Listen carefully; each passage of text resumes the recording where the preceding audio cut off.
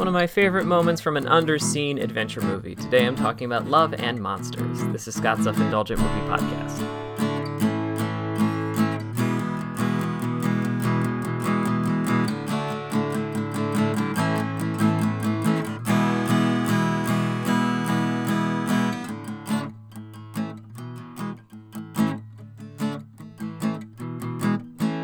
Hello movie friends, welcome to Scott's Self-Indulgent Movie Podcast. I am Scott, and today I'm talking about Love and Monsters, which is a 2020 action-adventure movie that I thought was fantastic, but never really got the, it got plenty of acclaim, but never really got the audience I thought it deserved. So I thought I'd give it a highlight for this individual scene, and yeah, that's the gist. So without further ado, let's get started.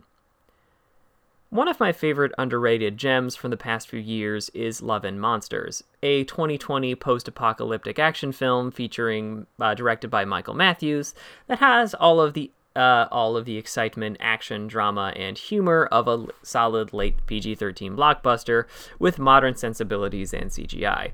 Also, there's a cute dog. So what makes this movie feel like a breath of fresh air? Scenes like this one help. Shortly after joining up with Clyde and Middo, a middle-aged man and young girl actually living out amongst the monsters that have taken over the world instead of hiding from them, newbie Joel begins to open up and share his stories, and they share theirs.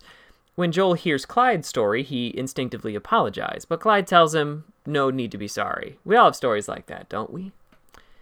If you've seen movies like Love and Monsters, you know what this scene is. This is a scene of emotional bonding between the characters as they share things about one another and how this event changed their lives, and in particular, who they lost and how they lost them. It's a scene that's often painted as an emotional highlight of the film, or the moment everything about a character's outlook and motivations come into place. Even The Breakfast Club does this. But this scene only does the first part. When Clyde tells Joel about his and Minno's background, Joel understandably feels empathy for Clyde and seemingly feels sorry about sharing his problems and stories, which may not compare. Instead of leaning in, Clyde succinctly explains that he knows how he feels because it's how everyone that survived this feels.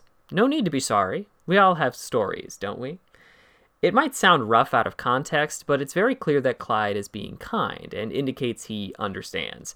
They all have stories of trauma and loss that's just as valid as everyone else's, and they're all dealing with it.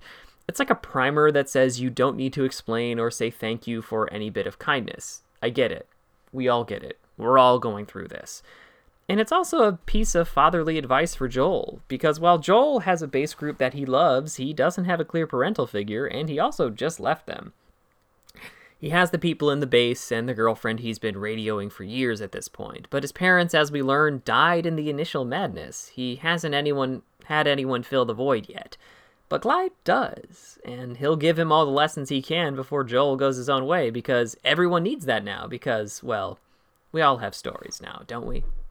This has been Scott's Self-Indulgent Movie Podcast. Thank you so much for listening. Don't forget to like, share, and subscribe wherever you get your podcasts. And don't forget to join our Facebook group, Scott's Self-Indulgent Movie World, for the latest reviews, discussions, and more. See you next time, everybody, and stay safe.